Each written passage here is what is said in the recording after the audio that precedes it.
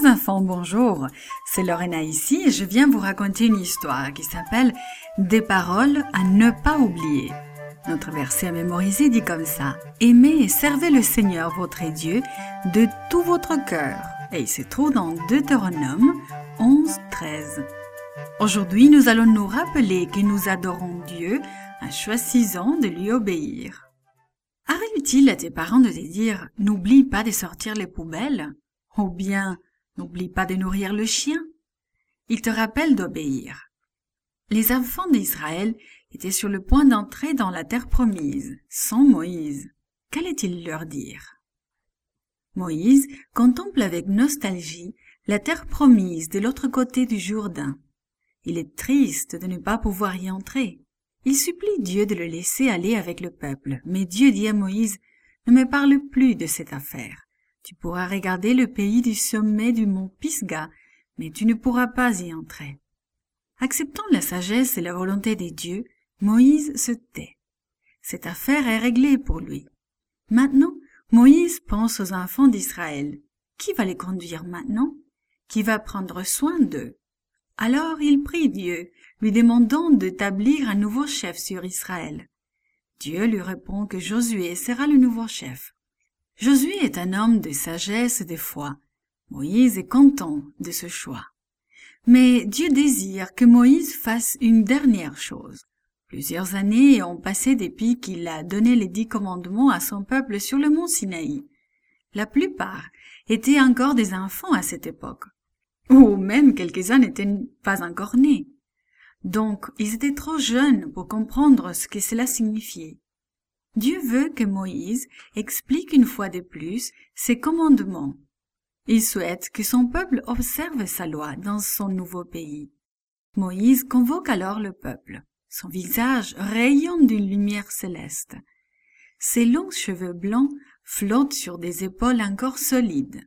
Ses yeux clairs et sages observent les milliers de personnes qui se tiennent devant lui. Voici son dernier message à son peuple. Très ému, Moïse commence à raconter comment Dieu les a délivrés de leur esclavage en Égypte. Il leur rappelle les grands miracles que Dieu a opérés pour eux. Il les fait se remémorer la traversée de la mer Rouge. Durant tout leur voyage, Dieu leur a donné de la nourriture et de l'eau et les a guidés grâce à la colonne de feu et la nuée. Il leur parle des péchés de leurs parents qui murmuraient sans arrêt, se plaignaient et adoraient les idoles. Il leur rappelle pourquoi ils ont dû errer 40 années dans le désert avant de pouvoir entrer en Canaan. Moïse leur parle encore de la grande patience de Dieu, de son amour à leur égard, de son pardon et de sa grâce. Moïse leur dit que les règles que Dieu leur a données sont plus sages que toutes les règles des autres nations. Ils devront être un exemple de la sagesse de Dieu. Ils devront prendre soin des autres nations. Il leur annonce également les merveilleuses choses qui les attendent en Canaan. Puis Moïse révise avec eux toutes les lois. Il craint qu'ils ne les oublient et s'éloignent de Dieu. Il leur annonce donc les bénédictions merveilleuses qui leur seront accordées s'ils obéissent. Il leur parle des richesses, des prospérités.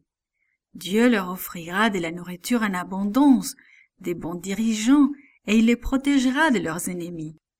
Moïse doit également leur dire que des malédictions faudront sur eux s'ils désobéissent. Ils perdront leur pays, vivront dans la peur et la tristesse et souffriront de nombreuses maladies. Puis Moïse termine son discours par un cantique. Si tu veux le lire, tu peux le trouver dans le livre de Deutéronome, le chapitre 32. Il parle de l'amour que Dieu a démontré à son peuple dans le passé. Il annonce les grands événements de l'avenir et la victoire du Christ à son retour. Moïse ajoute « Recommandez à vos enfants d'observer toutes les paroles de cette loi. Ce ne sont pas des paroles futiles, elles vous donneront la vie. Obéissez à cette loi aujourd'hui et toujours. » Il recommande aux Israélites de mémoriser ce cantique, de l'enseigner à leurs enfants et de toujours s'en souvenir. Il les aidera à se souvenir de ce que Dieu a fait pour eux.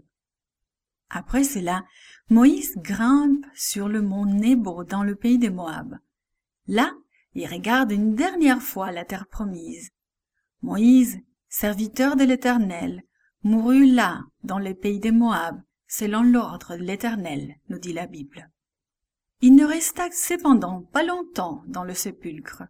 Le Fils de Dieu, accompagné des anges qu'il avait inhumés, descendit du ciel et vint lui-même réveiller et délivrer de son tombeau le prophète endormi. Revêtu d'un corps glorifié, Moïse accompagna son libérateur dans la cité céleste.